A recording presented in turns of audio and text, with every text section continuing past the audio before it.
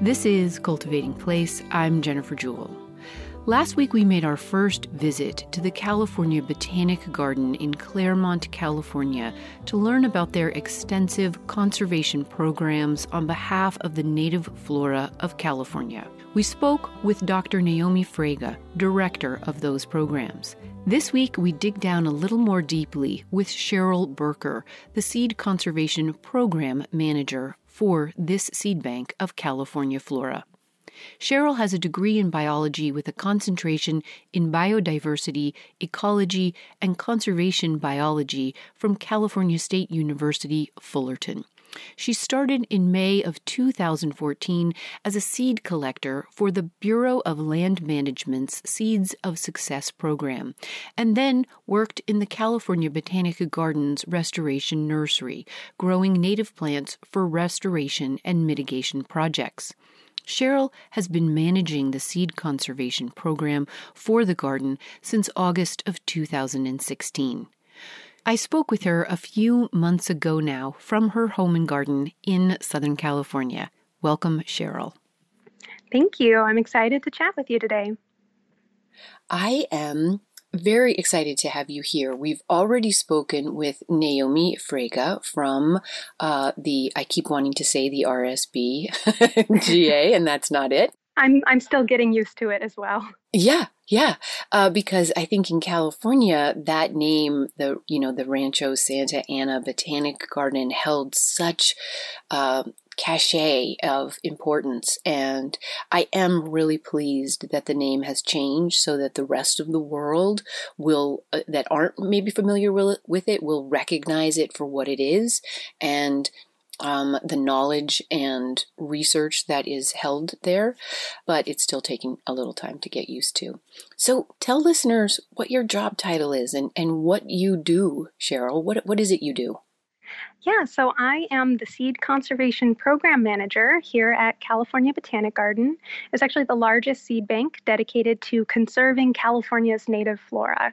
So my job, I get to go out in the wild and make seed collections of the rarest plants in California, bring those seeds back to the garden, process and store them in our seed bank.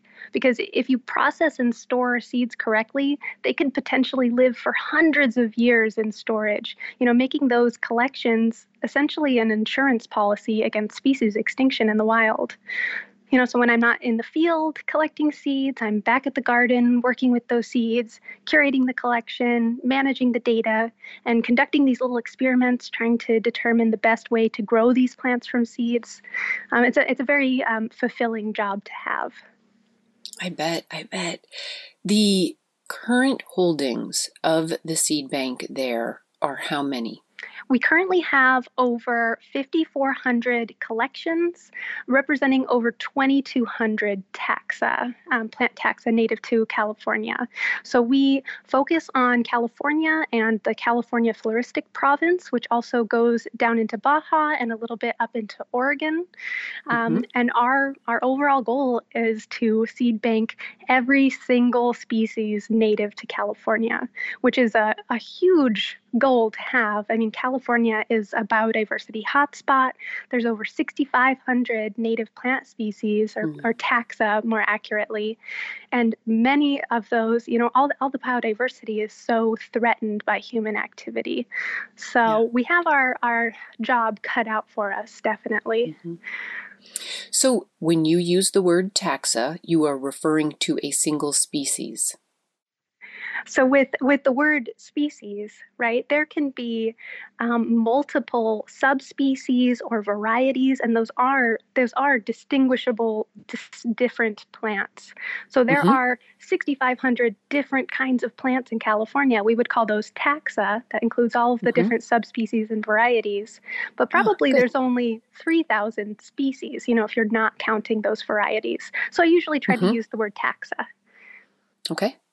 So for, let's say, for example, and we're talking naturally occurring taxa, not human cultivated cultivars. Is that correct? So let me give an example. I'm thinking of my beautiful penstemon heterophyllus that's in bloom right now, and there are several cultivars on the market that people would have run into, like Margarita Bob? Yes. So in the seed bank, we actually do have accessions of those cultivated varieties, but Mm-hmm. our main focus is we're trying to conserve the genetic diversity that is naturally present in California. So those true species and not the cultivars. Okay. All right. Well, we're going to dive into more of this kind of esoteric information that is so fun in a little bit. But first, I want you to share a little bit with me and listeners about you and your background, where you were born and raised, and who were the people and plants and places that grew you into a person that would become a seed bank director. Yeah, so I was born and raised in Southern California. And growing up, my family would always take me camping. We did a lot of beach camping, but we'd also spend a week every year camping at the same spot in the Eastern Sierras. It's Mm-hmm. outside of Mammoth. It's called Red's Meadow. My father also, started me on backpacking in the Sierras from a young age. And even though we all sort of had the green blur, where you aren't exactly stopping to appreciate the diversity of plants around us. My family and those early experiences, certainly taught me to appreciate nature and also taught me or gave me the confidence to feel comfortable spending time in remote locations and with primitive camping, which is absolutely essential to the job that I have now. When I was young and having that early exposure to nature and wilderness, it was still very much just recreation to me. I had no idea that this sort of path could lead its way to a career, which I think is probably pretty common. Um, and so it took me a while to realize I wanted to pursue a career in botany. Um, so yeah, it wasn't until college that I realized I really enjoyed those scientific subjects and I did have an aptitude for them. And so I went into college undeclared at Cal State Fullerton and wound up just taking a general biology course that had a lab component as part of my general education. And the master's student who was teaching the lab was really great. When we started covering the ecology and plant science modules, I just really lit up and, a light bulb went off and I knew that's what I want to study. At the time, Cal State Fullerton didn't have a plant science major or emphasis. So my degree is in biology with a concentration in biodiversity, ecology, and conservation biology. Nice. For anybody listening to hear your enthusiasm right now, Cheryl, having talked about when that light bulb went off, I mean, that right there is that's a spark for anybody listening. And that is just a wonderful thing in my mind. And you never know when it's going to come. Right. I wasn't expecting at that moment to have that light bulb go off. But as soon as it did, I just dove in and I just sort of felt all in and dedicated to this is it. This is going to be my life. Oh, that's so great. So, okay, so you're at Fullerton, you have this spark. When does it become a spark for seed? Does it ever become a spark specifically for this coolness of seeds? The seed part didn't come until a little bit later. I wound up in college. I also got very active in research. I joined a research lab and I was studying creosote bush, Laria tridentata, in the Mojave Desert. I also joined I got a job at the greenhouse complex. And I just felt all in and just took any opportunity that was in front of me. I took all the plant classes they had to offer. And that's really where my love of plants blossomed. And I had these amazing professors, an amazing boss at the greenhouse. And it was my research advisor, actually, that first told me about California Botanic Garden, which, again, at the time was called Rancho Santa Ana Botanic Garden. And, my research advisor thought I would be a good fit here. Maybe I could look into a job here. And so I started looking into it and learning about, the amazing conservation program we have here and the fact that we're just sort of this botanical hub in California. And I just knew he was right. So I think the love of plants developed into sort of a love of California Botanic Garden, really wanting to work here. And after I graduated, I just stalked the website and applied to whatever jobs came up. I actually first applied to a job here that I did not get, and I'm actually glad I didn't get it now because I don't think it would have been the best fit. I wound up getting hired at California Botanic Garden for an internship with the Seeds of Success program. So Seeds of Success, there's teams all over the United States, but it's a Bureau of Land Management run program where we go out and make these large seed collections of common native plants to build up material to be used in restoration projects on BLM land. Mm-hmm. Yep. And it was supposed to be a 10-week internship. And now 6 years later, I'm still here. So I just worked my way up in the ranks in the conservation program. So first on the Seeds of Success project, and that's where I learned how to make these seed collections and learned how interesting seeds are and how different they are. I wound up working then in the restoration nursery and in the seed bank, and now I'm the seed bank manager. And I think seeds are so cool and interesting, and so my love and interest in seeds definitely came later on. Yeah. Okay, so what year did you graduate, and how many years have you been there now? I graduated in 2014. I graduated in 2013 and got a job at Rancho in 2014, and I've been here for 6 years. And how long have you been the program manager for the seed conservation program? I think we're going on, it's about 3.5 years that I've been the seed bank manager here.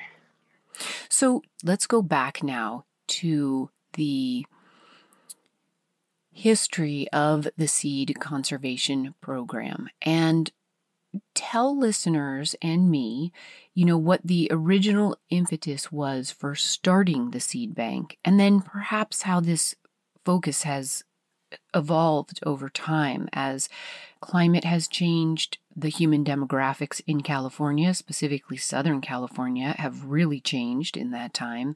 And, has this shifted the overall program goals or timelines in which they would like to try and achieve those goals? Right. So seed collecting at the garden, began in the very early years just as a means to establish a source of propagules for planting at the garden. Seeds were collected in the wild, brought back to the garden, just in order to establish our living collections on the grounds. And it was a very active collection with seeds being used and replaced or completely expended, on a regular basis. Mm-hmm. And when the garden first moved to Claremont, we actually used to be located in Santa Ana, hence the old name Rancho Santa Ana Botanic Garden. But we moved to Claremont in the 50s, and that very active seed collection was originally stored just in these glass jars out on shelves in this very small stone building. I think the stone building actually used to be a restroom for an old golf course that used to be on site. And that was the seed bank. That's great. And so it wasn't until the 80s that we started making these conservation seed collections. And so that is, seed that's intended for long-term storage as a safety net against species extinction in the wild. I'm Jennifer Jewell, and this is Cultivating Place. We're speaking today with Cheryl Birker, Seed Conservation Program Manager at the California Botanic Garden. She's sharing with us more about her journey and work in seed collecting and saving of the California Floristic Province. We'll be right back. Stay with us.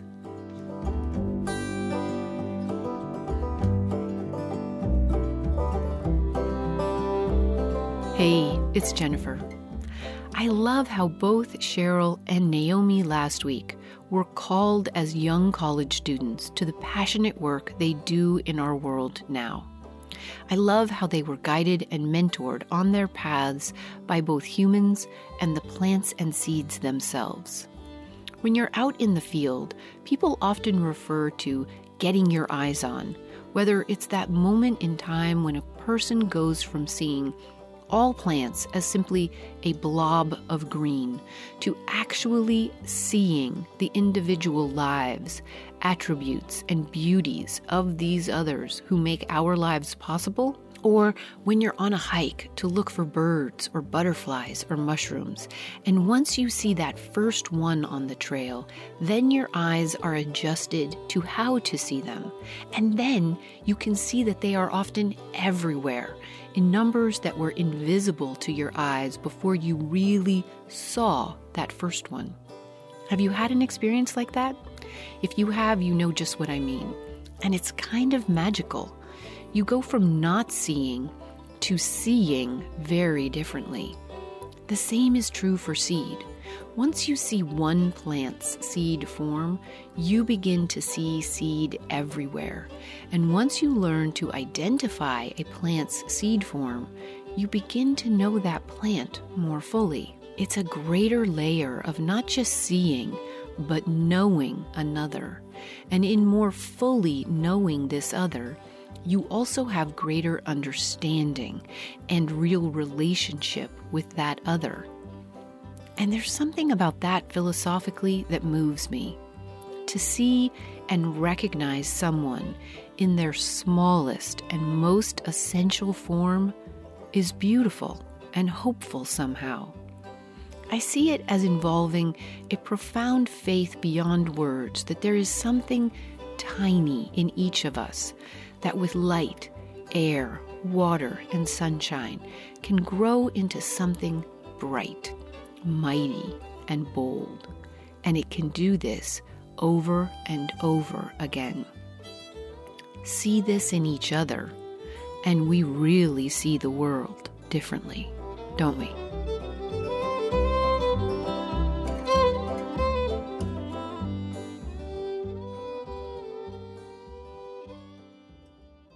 We're back now to our ongoing seed series and to our conversation with Cheryl Birker, Seed Conservation Program Manager at the California Botanic Garden.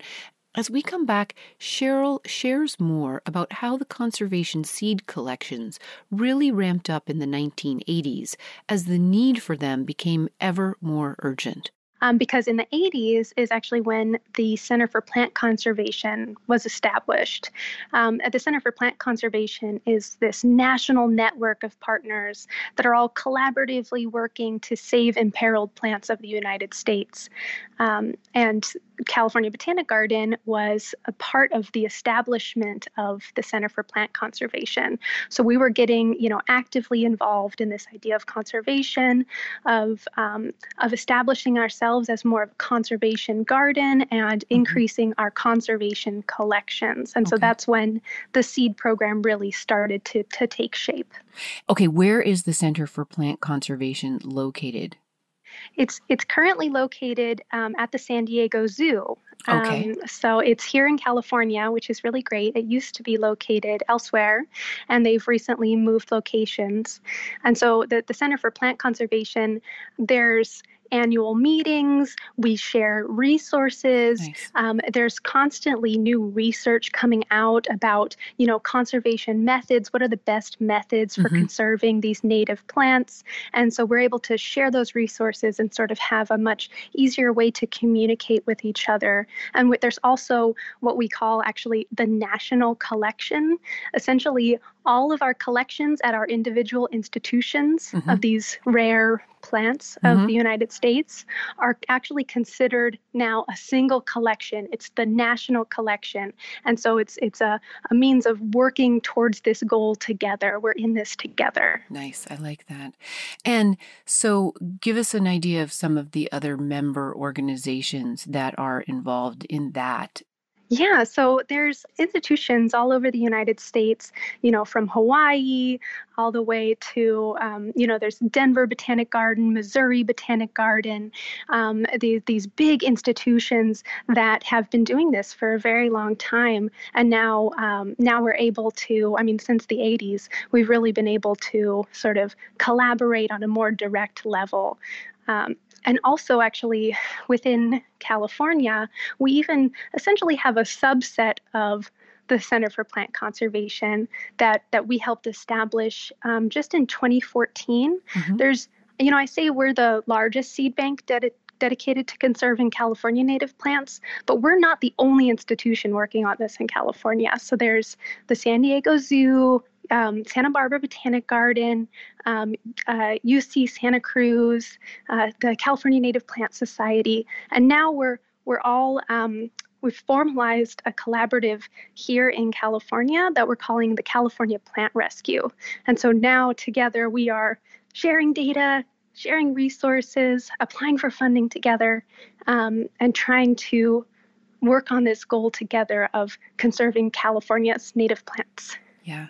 And, I think for those of us who live in California listening, we have some understanding of just how big our state is and just how regionally important the biodiversity is, so that when we use that term California native plant, somebody might just think there's this discrete set of plants that grow throughout the state. And our state is so huge, and there are so many,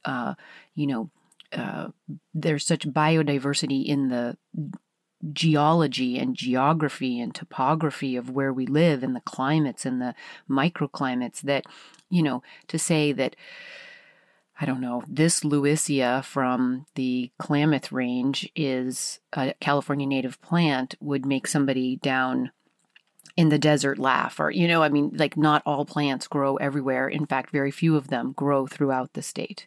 And so the importance of that collaboration is pretty powerful. And just out of curiosity, because I'm up in the north, anything coming from the far north in that collaboration? Is CSU Chico Herbarium or anybody up here involved? The farthest north I believe we have is UC Davis. Yep. Okay. There are so many rare plants in the far north, and it's very, very undercollected. So there's actually, the Modoc Plateau. It's extremely diverse, and there's almost no collections from the Modoc Plateau.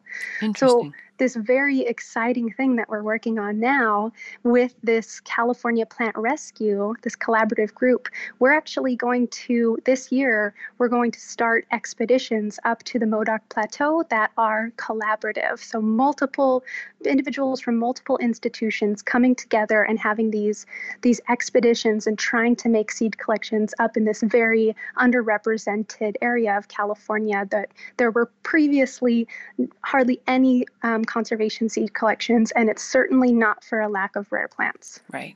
No, and it's a beautiful area. The Warner Mountains and all of that whole region is just phenomenally beautiful. So, I'm excited to hear about that. I will try and make sure to get information from you about that program and those expeditions in case anybody listening is interested in finding out how they might get involved.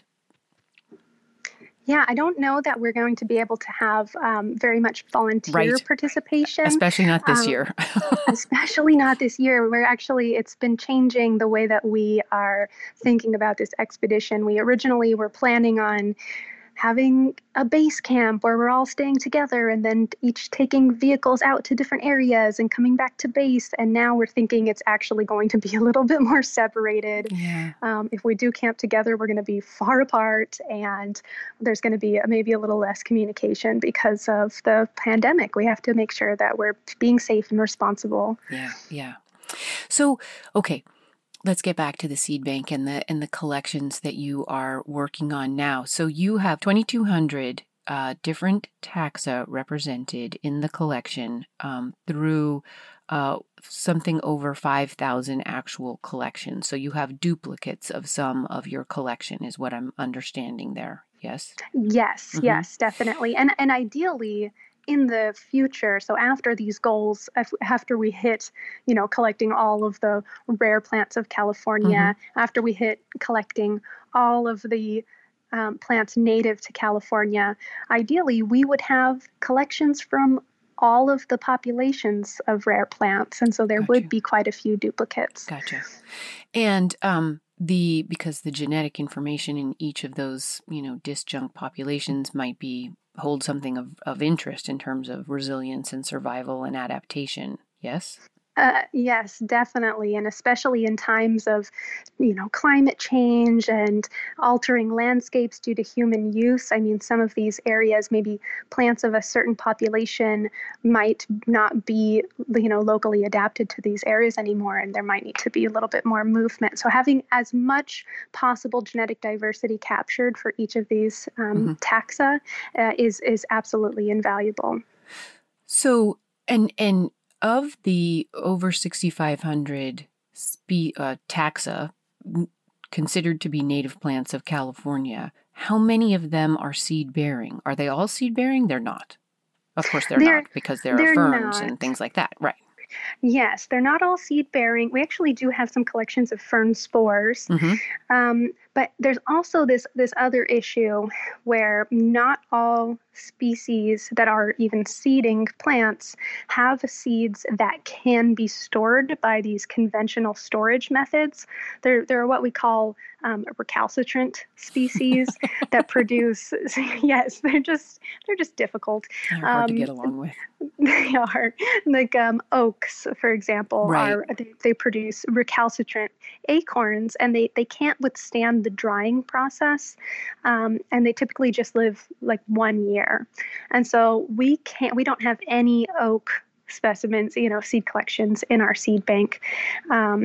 There are other means of conserving them ex situ, meaning off-site, right? There's in situ conservation, where you're working to conserve plants within their native habitats.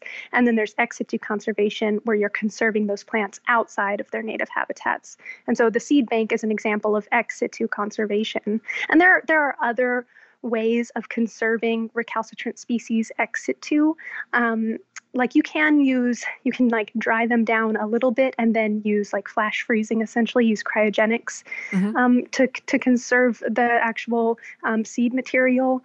But what we do here at the garden, because we don't have a cryogenic program, is we actually just have our living collection. So we have a few what we call conservation groves of rare oak species here at the garden that are high quality, genetically diverse collections from many parents that are outplanted and essentially serve as a backup population living here in Claremont.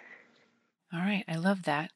So your sort of order of operations is to identify the rare plants, collect their seed if possible, and once you move down the ranks of the various rare plant designations, then you will move to collecting all of the plants. And is there a way you kind of triage that? Like, how do you decide? I can understand with the rare plants, because you go from the rarest to the least pressured, and then how would you then decide where and how to begin collecting the non-rare? We have a lot of common species stored in the seed bank. Typically what we'll do is, while we're out collecting in a certain area, we'll look around, see what common species occur. I have a list just on my phone or on a tablet where I can check the seed list and see what we already have in the seed bank. And so we are actively making common seed collections just while we're out. But it's definitely, there's less of a priority on it. And it's just sort of as we go, if we see something of interest. Every once in a while, I'll put together a short list for the field botanists who are going in the field to be aware of, hey, we don't have any of these species. And what I did last year, one of our priorities, I wanted to add new genera to the seed bank. So I made just a short list of species within a genus that is not represented in the seed bank, and just said, hey, if you guys see any of this, grab some for the seed bank. If you're on land where you have a permit, that they can do that. All of our work needs to be permitted. All of our collections are above board. We get permission from the landowners and from any regulatory agencies if we're working with federally or state endangered plants. I got you. And so give us an example of a genera that was not represented. One that we recently added was Nema. We just didn't have any Nema collections. And that's probably just because when I'm out, I don't typically see huge populations of Nema. It's usually a couple here and there, and it's maybe sort of easy to walk past. So that might have been a reason why we don't have any NEMA. But I know, what was it? There was another one I was very surprised about. Oh, never mind. That's not a genus. I just realized last year we didn't have any Ambrosia domosa in the seed bank. And I just laughed at that because it's such a common plant in the desert. We spend so much time in the desert. And I just thought that was so silly that we didn't have any Ambrosia domosa. Maybe nobody wanted to collect it because it's got those spiky little burrs and it was a little bit annoying. But at the same time, we already had a poison oak collection in the seed bank, so somebody dealt with that. So it's interesting what can kind of be overlapped, where the gaps are. I'm Jennifer Jewell, and this is Cultivating Place. We are speaking today with Cheryl Birker, Seed Conservation Program Manager at the California Botanic Garden. We'll be right back. Stay with us.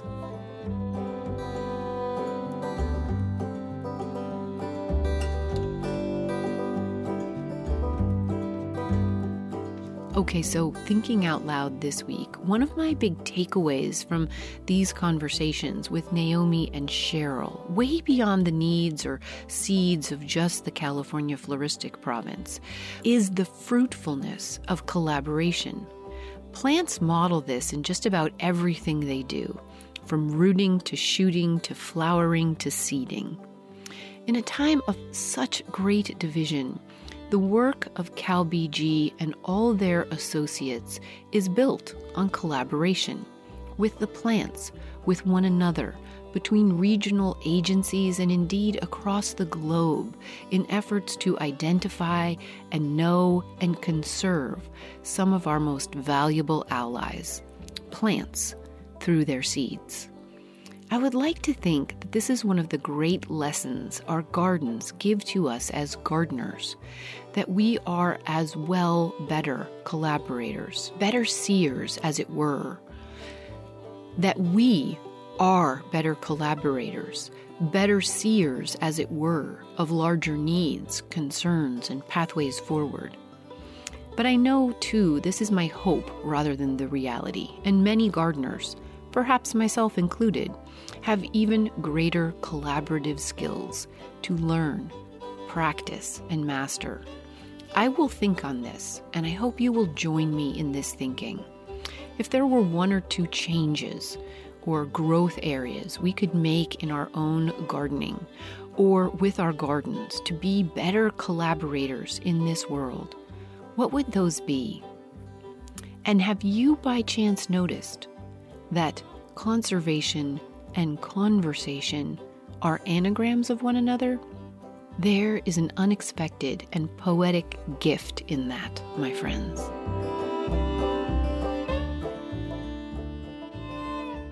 We're back now to our conversation with Cheryl Birker, Seed Conservation Program Manager at the California Botanic Garden in Claremont, California. It is home to the largest seed bank of plants of the California Floristic province. As we come back, Cheryl describes for us a day in the field, monitoring and collecting seeds for adding to the seed bank and its collaborative efforts across the globe. Describe for us a day of collecting. Describe for listeners what your last day in the field making collections, how did it go? Describe it to us. The last day I spent in the field was down at the Algodones Dunes in Imperial County. It's this huge dune system in California, and it's absolutely beautiful out there. And it's really interesting. There's a lot of OHV activity. And there are very, very, very rare plants that grow out there. And so we were targeting a couple of rare plants in the area. And we wanted to, since it's such a large dune area, we actually wanted to target multiple populations of these rare plants from across the range on the dunes. And it's amazing the difference. There are some areas of the dunes that are open to OHV area or OHV activity. And that was a little bit nerve-wracking to be hiking around in these dunes surrounded by these off-highway vehicle, dune buggies and dirt bikes. And we didn't quite fit in. People were looking at us a little weird, like, where's your dune buggy? What are you doing? And those areas it's pretty much just sand, and then these little pockets of plants that have somehow survived through all that activity. And then we went over to the area that is actually protected as wilderness, and there are these massive populations and so much diversity, all of these plants. And so seeing that contrast was definitely eye-opening, and just the importance of those wilderness areas, those protected areas, for actually protecting those rare plants, or else they would definitely be wiped out by human activity. The last day I was in the field, it was still pretty cool out there, and it had rained recently, so hiking around on those dunes wasn't too difficult. But we probably put in a good, I would say, 15, 18 miles over 2 days, 3 days in the field. So it's a little bit of hiking on dunes that can be a little exhausting. But we haven't been down there. We had actually scouted a couple populations that we weren't able to return to because of the pandemic. Mm-hmm. And so we're actually going to be missing those populations this year, and hopefully we can go down next year to make those collections, because we didn't want to travel too far during the safer at home order. That's not recommended. We also can't fit 2 people in a vehicle safely. So a lot of our work has been put on hold, really, or postponed until next year because of the pandemic, unfortunately. So you didn't make any collections that day. You were doing reconnaissance for plants you were hoping to collect from later and get a sense of when the seed might be ripe. We did. We made a couple seed collections. Ooh, and then also did them. Scouting. Okay, good. Oh, yes. So let's see. The really exciting one that we made was Helianthus niveus subspecies tephroides. This is a very rare plant. It's this sunflower that grows out. It has these very canescent, white silvery leaves, and it grows out on these dunes. It's a very, very pretty plant and very, very rare. And we actually made a couple conservation seed collections of that species from across the range, which is really great. That one had never been seed banked before. We also, while we were down there, we also added an additional population to our collection of Croton wigginsii, which is another rare plant that occurs in the area. We had made a very small collection the year before, but wanted to go out and make a larger one from a different population. And then the plant that we were surveying for, that we were going to collect later, was this astragalus. It's Astragalus magdalenae pearsonii, and that one is federally endangered. It's extremely rare, and we have some collections in the seed bank already, but we wanted to, ideally we would have collections from all of the populations, especially because they're so threatened by OHV use. And so hopefully we can do that another year. Okay. And when you see the Helianthus population, you see that it has some seed set and ripe, and so, or maybe does it have to be completely ripe? And tell us how you actually collect it, and then how do you store that back at the seed bank? Right. Yeah. So there's a lot that goes into, making a conservation seed collection. I mean, so 2 of the main concerns. One is that we want to make sure our actions have the least possible impact on wild populations. So we want to make sure we're not doing anything to trample these plants or over-collect. We have very strict protocol in place to make sure we're not over-collecting the seeds. We want to make sure there's still seeds on these plants so it can continue to reproduce in the wild. And then, we need to make sure we have all the proper permits in place. And a lot of times a seed collection will take multiple trips. We'll go out first to scout the populations, determine the proper identification, and also make herbarium voucher specimens. Mm-hmm. Describe that. Yeah, describe that. Yes, okay. So an herbarium is it's essentially a museum of plant specimens. So you can take a sample of a plant, pieces of the plant. It usually should include identifiable features like flowers and fruits, leaves, and you can press that between corrugates, dry it, and mount it on acid-free paper, and that specimen will be around, well beyond your lifetime. And so we have this herbarium here at the garden that has over 1.2 million specimens, and it's essentially a museum of plant specimens and records, like proof that these plants exist in these places. Yeah. And so do you always try to take an herbarium specimen for a seed collection so that you have both? Yes, Okay. it's very important. There occasionally we won't take an herbarium voucher if it's a very small population, and we feel that taking a voucher specimen would be harming it. But it's very important to have these vouchers because botany is ever changing. There's so much work that needs to be done, and we're constantly discovering new species or new varieties, and things are being lumped together. Things are being split apart. We're finding, this is actually more related to this, and so we should call it something else. And so down the line, in 100 years, if someone wants to know the identity of a seed collection, they can go back and look at the herbarium record and make sure this is the proper determination under today's standards. Okay. And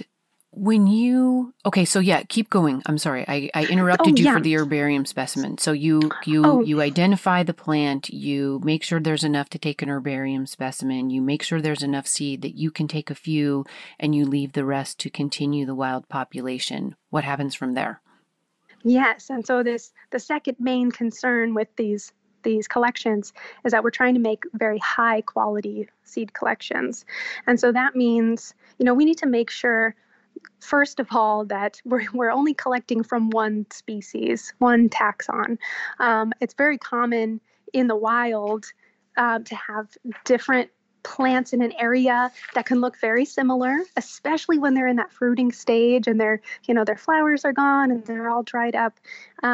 It can be very common to have a mixed bag. So that's why it's very important that the people making the collection are very familiar with the plants in the area, and they can be certain they're collecting the right thing and only the right thing.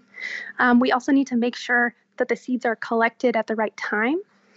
It's actually harder than it sounds, it is, right? Because sometimes these plants, we can only access them from a 5-hour drive and then a 5-hour hike in to the top of this mountain, and that's the only place the plant occurs.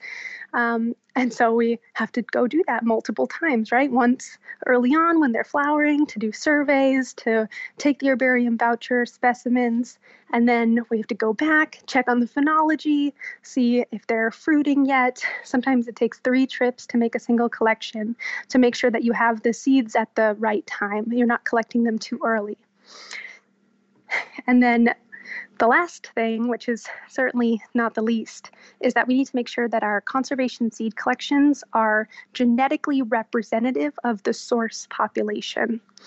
And so we want to have as much genetic diversity represented in the collection as possible, which means you can't just sample from the plants at the bottom of the hill where they're easy to reach, or sample from the largest plants that have the most fruits. We're trying to get a sample that's sampled equally across the population.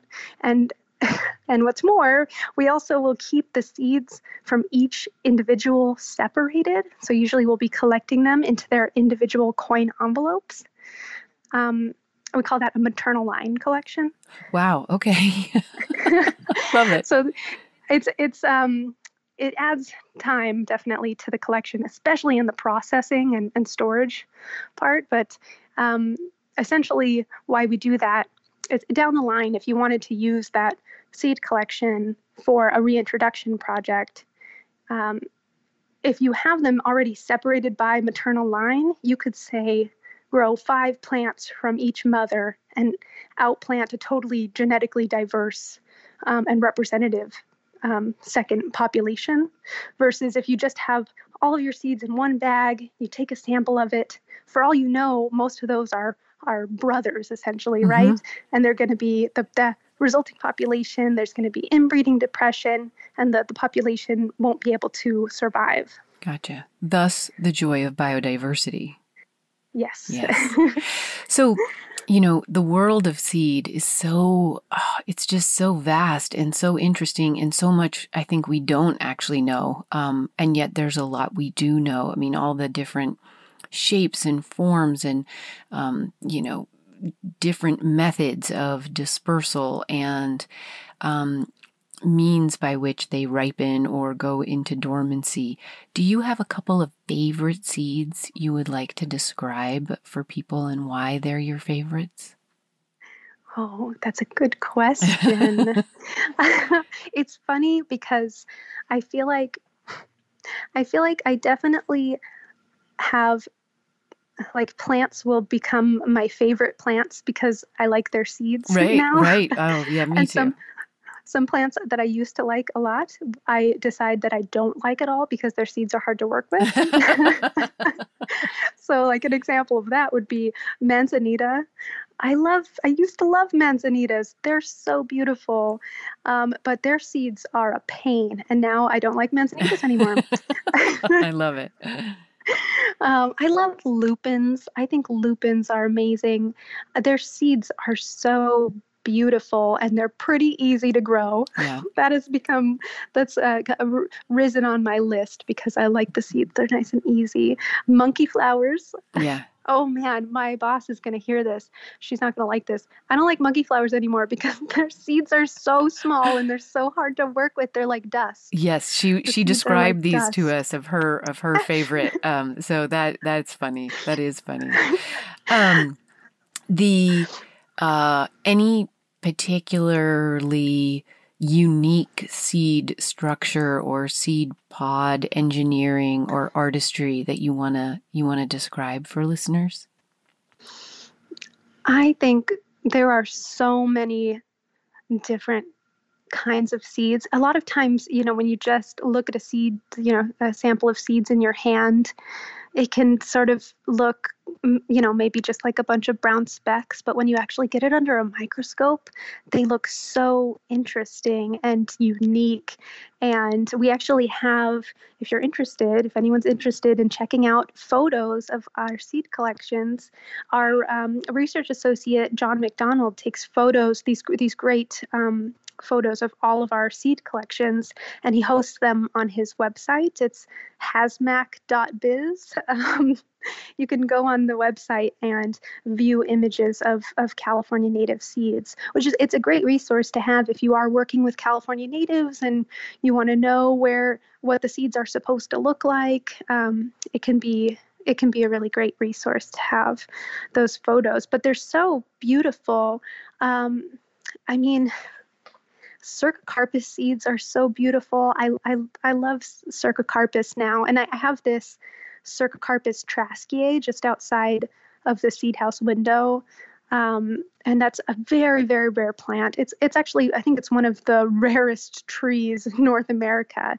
It's only known from a single population on Catalina Island. There's less than a dozen plants in the wild, and we have we do have a backup population here at the garden, and we have seed collections of it. But I have this beautiful specimen growing just outside, and the seeds are, it's starting to flower, and the seeds are going to come out. And I just think flowering Cercocarpus, a fruiting Cercocarpus, is just one of the most beautiful plants. Yeah. And that, of course, is the one of the mountain mahoganies, and its seed has this beautiful, and you're going to have to give us the right vocabulary here, Cheryl, but it has this beautiful plume-like attachment to the seed itself to help it disperse in the wind. And as it dries or dehisces, it contracts into a little sort of corkscrew shape, if it's like the other Cercocarpus, this one that you're telling us about. And so not only does it kind of blow in the wind, but it then augurs with humidity and wind action into the ground to help it kind of plant itself. It's this like miraculous engineering. Another favorite of mine are Castanea seeds. Oh, okay. Indian paintbrush, owl's clover. Castanea seeds are so interesting. They have this like fine netting over them, and they look plain, from far away, but you get them under a scope, and they're so interesting. Okay, well, I'm going to go and look at one of those. I've never, ever noticed that. That will be a fun one. What is the name of the plume that's on the seed of a mountain mahogany?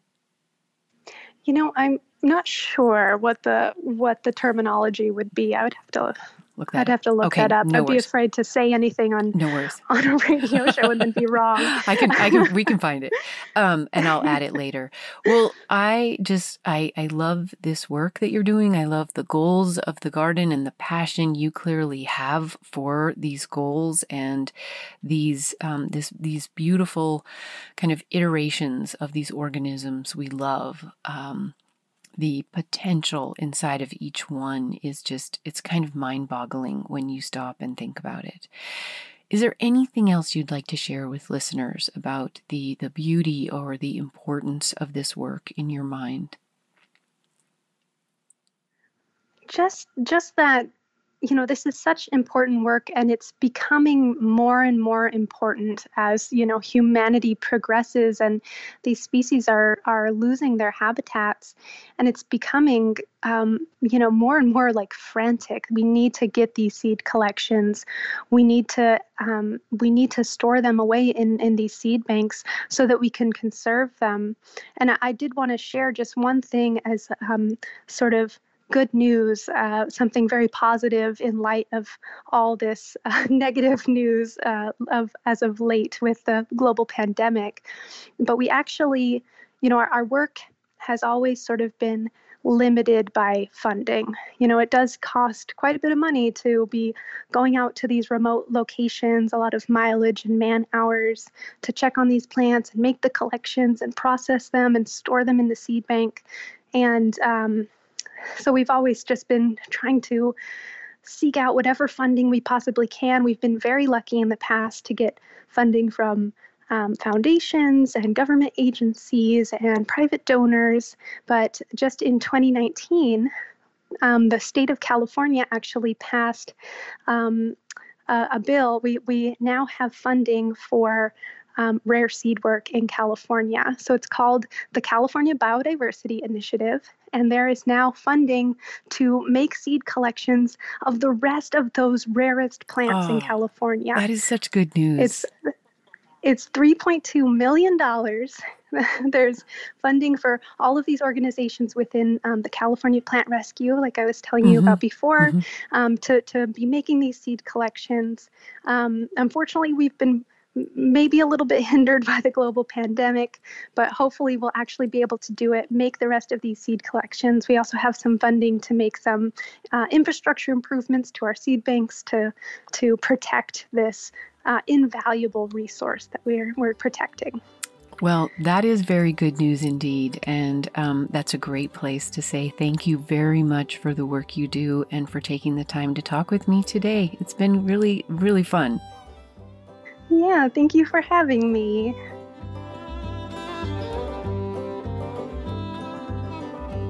Cheryl Birker is the Seed Conservation Program Manager at the California Botanic Garden, home of the largest seed bank for plants of the California Floristic Province. Join us again next week when we finish our Seed Change series in conversation with Vivian Sansour, heart and head behind the Palestinian Heirloom Seed Library, aiming to bring Palestinian seed heritage back to the dinner table. Vivian writes, "The seed, the seed, the seed. For what is it but a continuation of ourselves? Aren't we all seeds?" Join us next week.